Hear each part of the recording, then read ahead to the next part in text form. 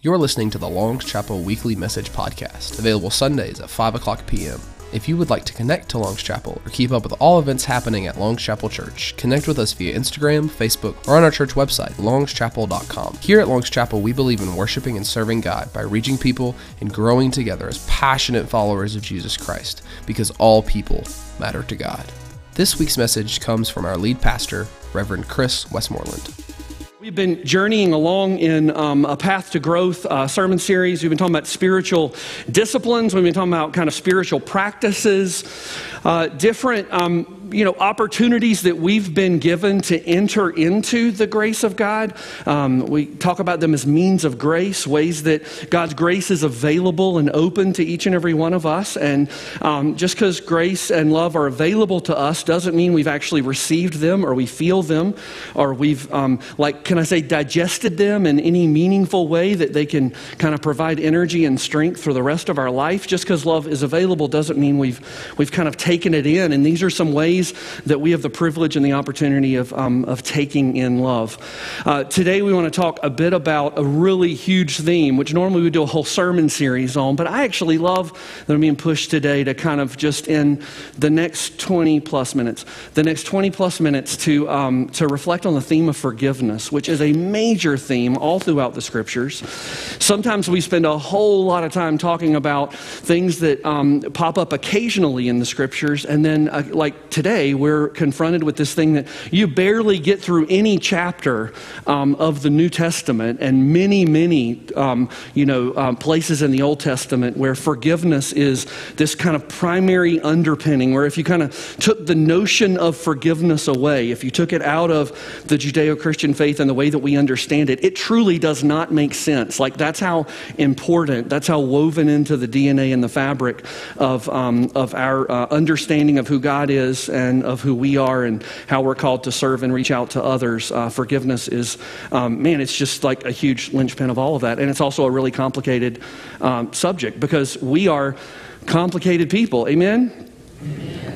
Yes. We're not, but everybody else is. We're cool, but everybody else is a bit challenging, right? And if everybody would just do things the way we need them to do, then it would be fine. But that's not the way it works. I was thinking about images for this, and I was immediately thinking about the Wild West. How many of you like Westerns? Anybody like Westerns? Yes, and yes, we'll have a support group for you this week. No.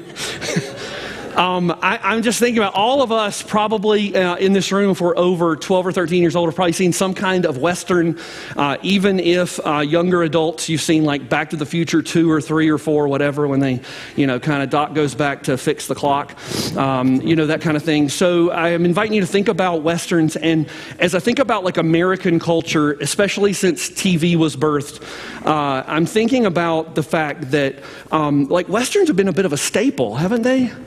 They've been a bit of a staple. They've kind of always been there. We've always had kind of this fascination with the wild, wild West.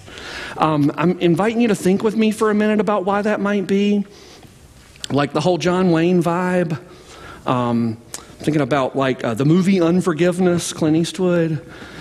Thinking about, whether it's we're drawn to kind of this energy around the gold mining part of kind of the Wild West, or maybe we're more drawn to I don't know, man, you and I have a problem, let's go settle it in the street. Are you in or are you out, and it's that kind of thing, right? Which it does, I'm not advocating for that, by the way. It's not what I want to see downtown Canton and downtown Waynesville turn into, right? That's not what we want. Especially when people have spent a lot of time at the saloon and are not necessarily making their best decisions in the moment. That's another draw, though, right? To this, I'm going to say rawness. This realness, this the human condition on full display. We see all of that kind of in the Wild West, and kind of in Hollywood's version of it, kind of a glamorized version of it. But I wonder if, friends, that whole the Wild West, it's predictable in the sense that there are rules, but it's very unpredictable in the sense that most people don't follow the rules. That's kind of what makes it kind of some good entertainment, right? And so it's like the biggest outlaw or rebel will not really know how to use the rules to their advantage. They'll just kind of know how to skirt them in a way that they can still live, but get rid of all of their enemies. You think about a landscape where forgiveness is not a reality. And something maybe of the Wild West gives us some kind of illustration of what that might actually be like. I want to just preach briefly this morning on kind of three different ways. I'm going to use three different parts of Scripture that I think illustrate something to us about the importance of forgiveness in three ways. Number one, and these are not necessarily in order. Okay? That's my disclaimer. These are not necessarily in order. I want us to be able to talk a little bit about what it means to have forgiveness and reconciliation with God and how important that is. I want us to talk a little bit, we're going to talk a good bit about that, and then a little bit more about how are we called to have forgiveness in our relationships with others, and what does it mean actually to be able to extend and have forgiveness for ourselves, for not knowing everything that we think we should have known and not for being able to do everything that we feel like we should have done. How do we have that conversation with ourselves and still take what is sin and broken and like kind of, the brokenness in our life, how do we not just dismiss that, right? How do we not just dismiss that and pretend like it doesn't matter? Because it does matter. It matters significantly. And at the very same time, there's a reason that we sing about this cross this morning. And that is that we are imperfect people.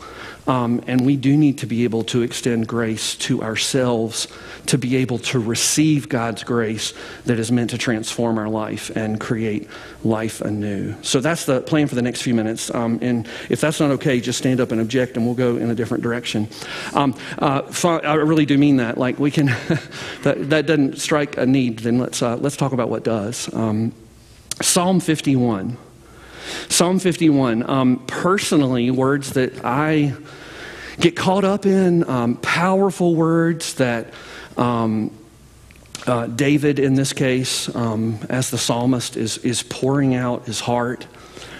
In song, by the way, the Psalms are sung songs of praise. This one happens to be a prayer of confession where he is naming the fact that, not to get into all the details of that, but I just don't want to give you the out to say, God couldn't possibly forgive me for what I've done because, it's way worse than any other person or any other thing. And David is sitting upon the moment in his life where, because of the authority and the power that he had, right, he had access to do some really difficult and challenging things. And included in that is adultery, and included in that is having the person that he was in love with, having that person's husband killed on the front lines because he was the commander-in-chief, because he was the king. So there's some murder stuff in there. So pretty significant challenges that Nathan the prophet has risked his life to be able to speak into David's life. He could have easily been David's next casualty, but I like how when Pastor Tom was praying, he was talking about when I'm conscious and aware. We don't always live in that conscious and aware space, but it was something about this confrontation where Nathan had the right and responsibility, but also the privilege to speak into David's life in a way that in this moment, like the Holy Spirit really broke through. And so it leads David to these words, and I just want to just kind of pray through them with you. Have mercy on me, O God, according to your unfailing love and according to your great compassion. Blot out my transgressions. Do you hear that? Place of famine and that place of desperation and that place of deep need and longing where, do you hear that just even in the first couple of sentences? You hear this notion of, God, where I am, I couldn't possibly, even with all the responsibility given to me, I couldn't possibly make all of this right. So I'm coming to you. Wash away all of my iniquity, he says, and cleanse me from my sin. I love that cleansing image. Can you think about that with me? Just like a holy bath kind of image. We think about that in baptism. We think about that, in all kinds of ways in Jewish tradition. Orthodox Jewish tradition, there's a thing called the mikvah, which is a holy bath, which is a repeating thing. Baptism is more of a, once God does it, it is a done kind of thing. Verse 3, for I know my transgressions. Like that's David saying, like, I am becoming aware more and more of the horror that has been me. And I'm praying in confidence that you would cleanse me from my sin. For I know my transgressions and my sin is always before me. Let me repeat that. For I know my transgressions and my sin is always before me. So to think about that image, right, of something that is a part of us, and like we can't really separate ourselves from it because it's now become a part of us and we don't know what to do with it, and like just kind of, sit in that space with me for a minute. It's not an easy space to sit in for a minute, but let's sit in that space together, realizing that we're not alone, and that we can sit in that space in God's strength and allow God to minister to us in that moment. If David could do that here, like we can do that here. And against you and you only have I sinned and done what is evil in your sight.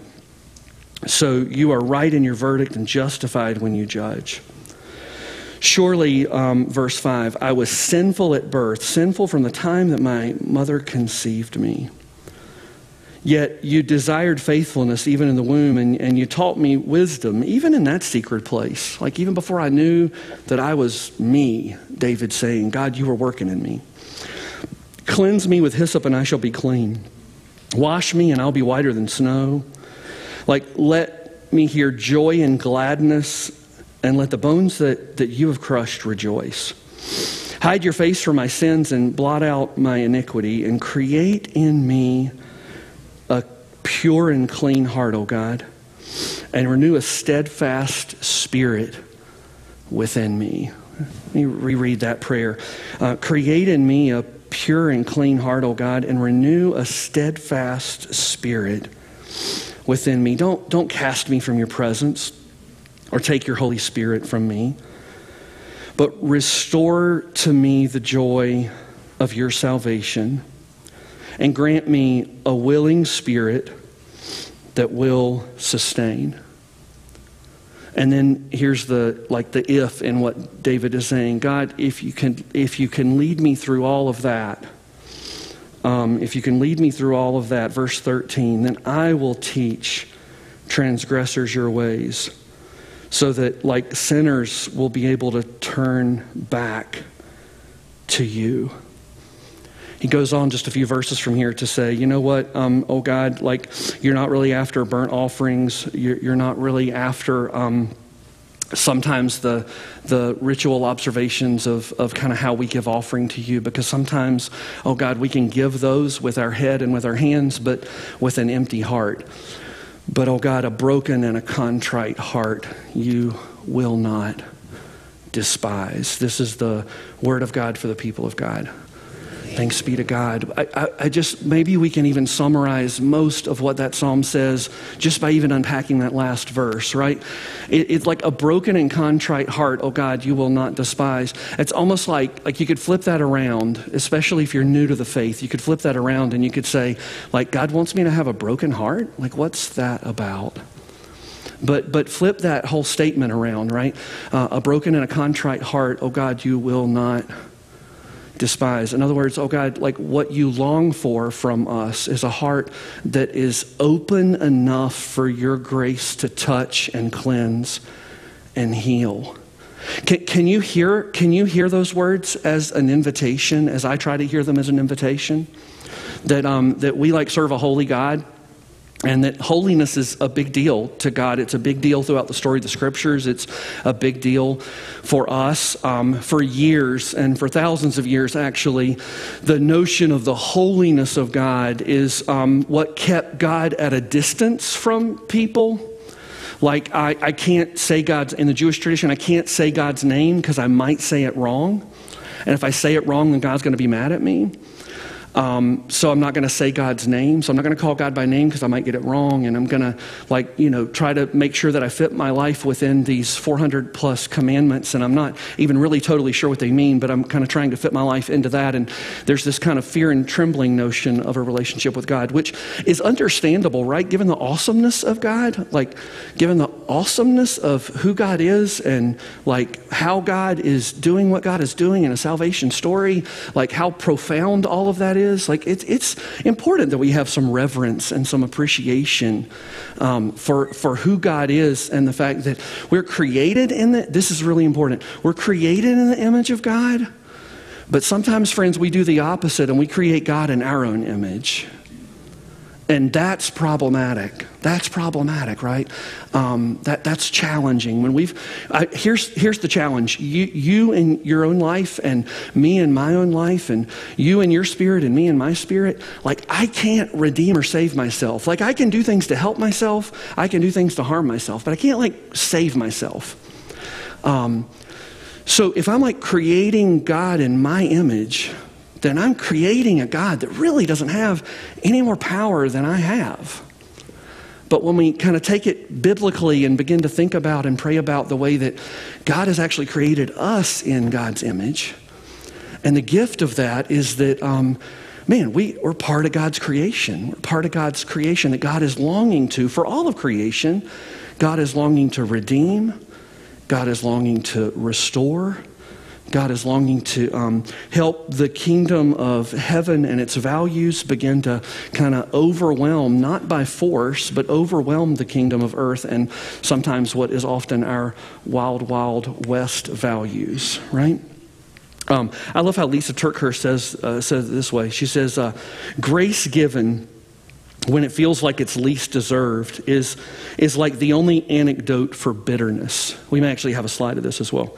I know that's not an easy truth, but we must know that when we hold on to anger, bitterness, unforgiveness, we're doing the devil's work for him. Forgiving someone is like making the decision to choose mercy and grace over bitterness and resentment. To love God is to cooperate with God's grace. Luke 6 says it this way, be merciful just as your Father is merciful. Since I'm so aware of my need for grace, I must be willing to freely give it away as well. Each hole left in my heart by something someone has said or done must become an opportunity to create more and more space for grace in my heart. Forgiveness doesn't validate them and it doesn't justify their hurtful actions, but giving grace saves us and it sets us free. Giving grace saves us and it sets us free. There is this powerful, powerful notion in the scriptures that forgiveness isn't meant to be just kind of this theological concept that we read about. It's actually meant to be like a lifestyle, maybe even the lifestyle of somebody who is longing to follow in the way of Jesus. No secret, right? But biblically speaking, reconciliation to God can happen in two different ways. Number one, it can happen in the way of just following the law perfectly. That's kind of the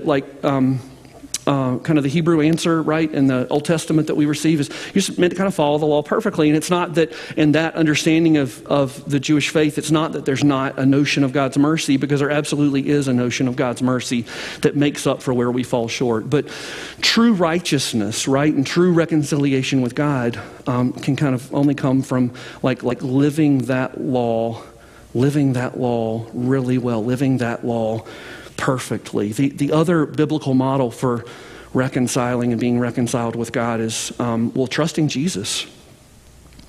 That grace comes first, and as we have an opportunity to receive grace and be forgiven and to be cleansed, then we have an opportunity to respond to God with holiness and righteousness. That's our response. To be able to say, God, we want more of this grace that renewed our life and restored us in our worst moment. And we want more of that. And we want to be more like you because you're the giver of that. And we want to be able to live that, not only in our own life, but in the world around us. Isn't that interesting as we kind of think about it? Think biblically with me for just a minute. Kind of two ways to to be redeemed before God, to like live perfectly, and then righteousness and holiness kind of earn grace. Or to trust Jesus and realize that grace comes first, and that we have an opportunity to receive that grace, be transformed and renewed by it, and then the holiness and the forgiveness and the righteousness that takes place in that moment is it's our response. You know, implied in all of that is a really hard question for us. It's a really important question for us. It's one we ought to be praying through. It's one like we ought to, in our small groups, we ought to talk about. It's if you're like seeing a counselor, a pastoral counselor or somebody like that, and if you're not seeing somebody like that and you'd like to talk through some of this like on a one-on-one level, please let me know, and I'd love to make that referral and help you with that. This is worthy of those kind of conversations, this particular question, and that is this. Like, what are you going to do with your brokenness? What are you going to do with your brokenness? What am I going to do with my brokenness? Like a broken and a contrite heart, oh God, you will not despise. Why? Because it's humble, and because it's honest, and because it's earnest, and because it's real. And God can do a lot with our little, right? That it's not typically what we ask God to do. I have been way too guilty in my personal and pastoral life, as if there's a huge difference in those two things, but I've been way too guilty of asking God to do a little with my lot than asking God to do a lot with my little. Can I say that again? It's a bit of a tongue twister, but I think it's really important. Like far too often, I've been like, God, I got most of this. Can you help me out a little here? Because I don't know what to do with this. Rather than what is a much more honest prayer, right? Much more honest prayer. God, I have no freaking clue what to do with this. I have no clue. Like I've made up my mind that I think I know how to manage 80% of this, but the truth is that's just me trying to be me. And I don't need more of me in this. I need more of you in this. Like, I want you to think about that in maybe a relationship that feels broken. And it's like, is more of me needed in that? Or is like more of God and God's reconciling spirit needed in that? Like, think about that in all aspects of our life, right? Church life, relationship life, even our relationship with ourselves, that kind of plays out. But are we asking God to do like a little with the lot that we think we have? Or are we asking God to do what probably feels more earnest and honest, which is, actually, God, I got a little bit to offer here, and this prayer is most of it. And would you do a lot with this, please? Because I'm going to do my best to rely and trust upon you. And I want to remind you that God wastes nothing. I want to remind you that God is the ultimate recycler. I want to remind you that God redeems everything. That's a huge message in the book of Revelation, by the way, about God creating a new heaven and a new earth. God isn't just saying, oh, this universe is really messed up. I'm just going to create another universe somewhere and start over. No, a new heaven and a new earth means God's starting with what is. God's starting with what is and restoring and rebuilding and redeeming that. Like, that's a huge message that we're meant to be able to grab hold of. Pastor Tom and I on Wednesday nights are leading an Alpha class. It meets right in a classroom right in here. Any of you are welcome to join if you'd like to come even this Wednesday. But Nicky Gumbel, who's an Anglican priest, he used this great illustration this past week. He used to be a lawyer, so he wanted to make sure that folks on the video knew that this was a fake story, like it's a false story, it's a parable, because it's a story about a judge. And a judge has an opportunity to be able to hear a case with a friend, somebody that the judge cares about, that is sitting at the table and having to defend himself. And so sure enough, the judge lets the arguments play out. And then sure enough, it gets to the time where the confession of the defendant actually comes forth and is admissible. And so now the judge has just heard a confession from one who is a friend. And so there's really not a whole lot of question about guilt or innocence. Like, there's not a whole lot of question about what the judge can do here if the judge is going to like be just and honor the value of the law and not tell everybody that this is an okay thing to do. Like there's got to be some kind of balance there with justice and with mercy. And God bless judges as they negotiate that on an hourly basis, and they do. And many of them do it remarkably faithfully. But I love this story because what Nikki Gumbel says is like the judge then pronounces the verdict. And so there's a fine that goes and is associated with this particular confession and then conviction. And the fine is 20,000 pounds, right? 20,000 pounds. And so the judge does the verdict and then slams the gavel down and then stands up and takes his robe off and leaves his robe in the chair and goes around and puts his arms around the defendant whom he's just declared guilty and pulls out his checkbook and writes a check for 20,000 pounds because he knows that this particular friend would go to jail because he can't possibly pay that. Justice, mercy, a glimpse of Jesus, like not climbing down from a judge's bench, but climbing up to a cross. And what that actually means for us is God kind of takes upon God's self stuff that's really ours, but God takes it willingly so that we know that we don't have to continue to carry it.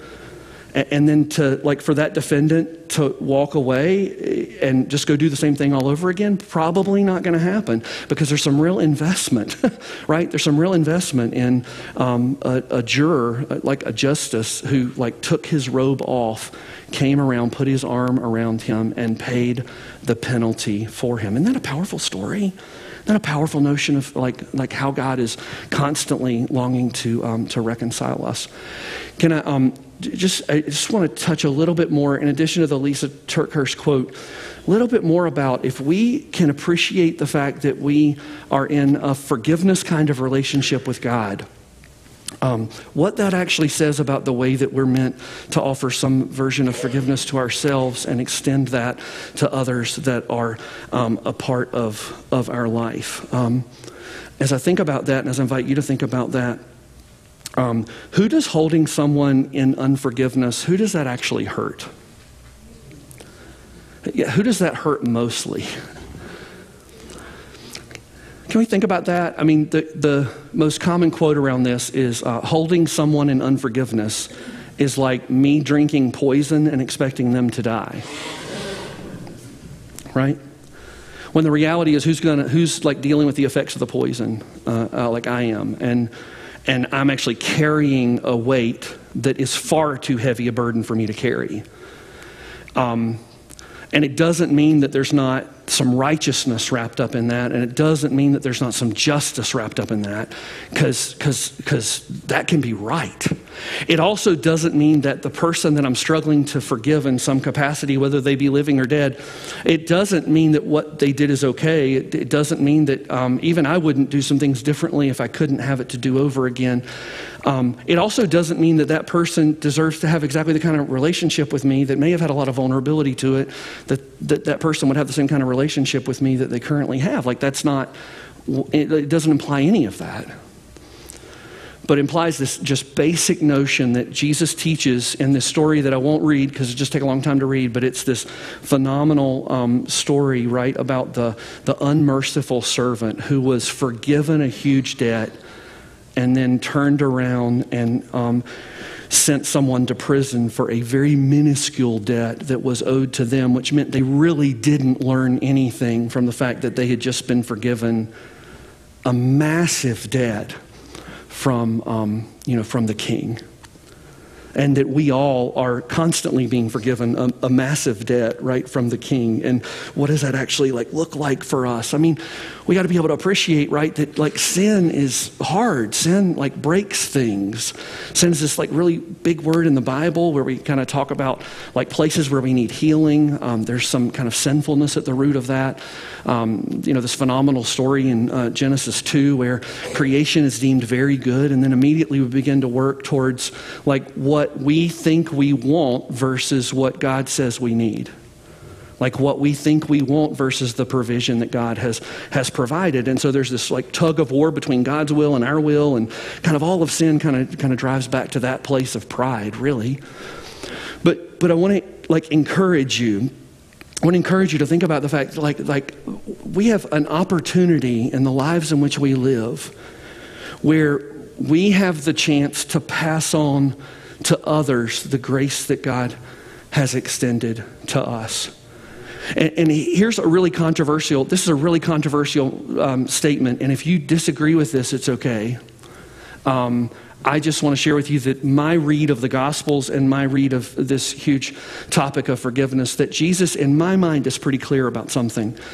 Again, doesn't have to be true for you, but I'm just asking you to consider it. That sometimes when I'm unwilling to really begin to like extend a path of reconciliation and forgiveness to someone who I'm in a broken relationship with, what that can often say is that there's something in myself that would actually never receive that forgiveness to begin with. That I'm actually now trying to pass on something that I actually haven't fully received. Because when I fully received it, I'm kind of like David the psalmist. God, like when this breakthrough happens in my life, I have to be able to talk to other transgressors about how gracious and merciful you are, and how big your kingdom is, and how wonderful you are, how you were merciful to me in a moment when you didn't have to be. And I have to be able to pass along that message to the world on your behalf, because now that message is like a part of me. And so what does that say, friends, about like our relationship with ourselves, and how sometimes we're our worst judge and jury? Like, amen to that? Are you ever your worst judge and jury? Can I give you some good news? You're a work in progress. You are a work in progress. Sometimes emphasis on the progress, sometimes emphasis on the work. Right? But you are a work in progress. I love how in 1 Timothy 1, beginning in verse 12, this is how Paul talks about this. He says, I thank him who has given me strength, Christ Jesus our Lord, because he judged me faithfully, appointed me to his service. Though formerly I was a blasphemer and a persecutor and an insolent opponent, but I received mercy because I had acted ignorantly in unbelief. And the grace of our Lord overflowed for me with the faith and the love that are in Christ Jesus. He goes on to saying, the saying is trustworthy and deserving of full acceptance, that Christ Jesus came into the world to save sinners, of whom I am the foremost, the Apostle Paul says. I want to read that again. That the saying is trustworthy and deserving of full acceptance, that Christ Jesus came into the world to save sinners, of whom I am the foremost. But I received mercy for this reason, that in me, as the foremost, Jesus Christ might display his perfect patience as an example to those who were to believe in him for eternal life. To the King of the ages, immortal, invisible, and only God, be honor and glory forever and ever. And all God's people said, amen. God extended grace to sinners, to whom I was and am the foremost sinner. And yet, out of that grace comes life. Can I close with this? Ryan Jacobson's in the Ryan's in the balcony, and I had an opportunity to do a funeral at Wells yesterday for a beautiful man named Ben, and several of you in the room were a part of that because you were friends of his. But there was this really beautiful moment. I'm going to call it beautiful. They probably wouldn't like me calling it out, but we had Air Force service members that were there. They were amazing, as they always are, in their willingness to help those who are mourning. And it was Ben Latimer, a veteran, and so he was kind of being recognized in that particular moment where there's an unfolding of the flag and then there's a refolding of the flag and a presentation to the family. And it was just kind of a phenomenal moment. I just was sitting right there, and there are two people, right, one on the end of each flag, and one person does the holding and the other person does the folding. And the person doing the folding is on this side, and they actually make their way almost to the last fold of the flag. If you've ever seen that, there's a real art to that. Maybe some of you have actually done it. But here's what was amazing is that the person knew, like the other person's right there, the armed service, the service member knew that if they finished folding the flag, it wasn't going to be right. Like it wasn't going to be long enough, it wasn't going to have a tail, and they couldn't tuck it in, and so it wasn't going to stay. They just knew it wasn't right. And so, like in the presence of the service, right, where like in armed forces, like Air Force, like perfection's kind of a big deal, right? This person like stopped for a minute, backed up 4 or 5 more folds, back to the middle. Because here's what they knew that we sometimes forget. The end can't work out unless we get the middle right. Because what happens at the end actually is determined by what's happening in the middle. And then he began to refold the flag, the last half, a little bit of a different way.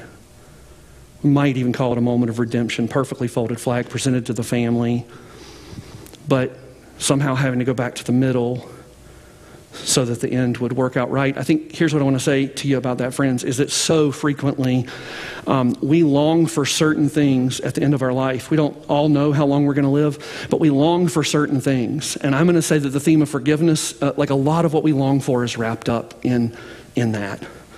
And I'm going to share with you that we should not wait until the end to think that all of that's just going to kind of magically work out. But I want to invite you that if you kind of work towards, from where you are today towards the end, and if it kind of doesn't feel like that is the ending that you're longing for, whatever that may look like, that God gives us the opportunity to fold back the flag, to redo the middle a bit, so that the ending can actually be more of what we long for it to be.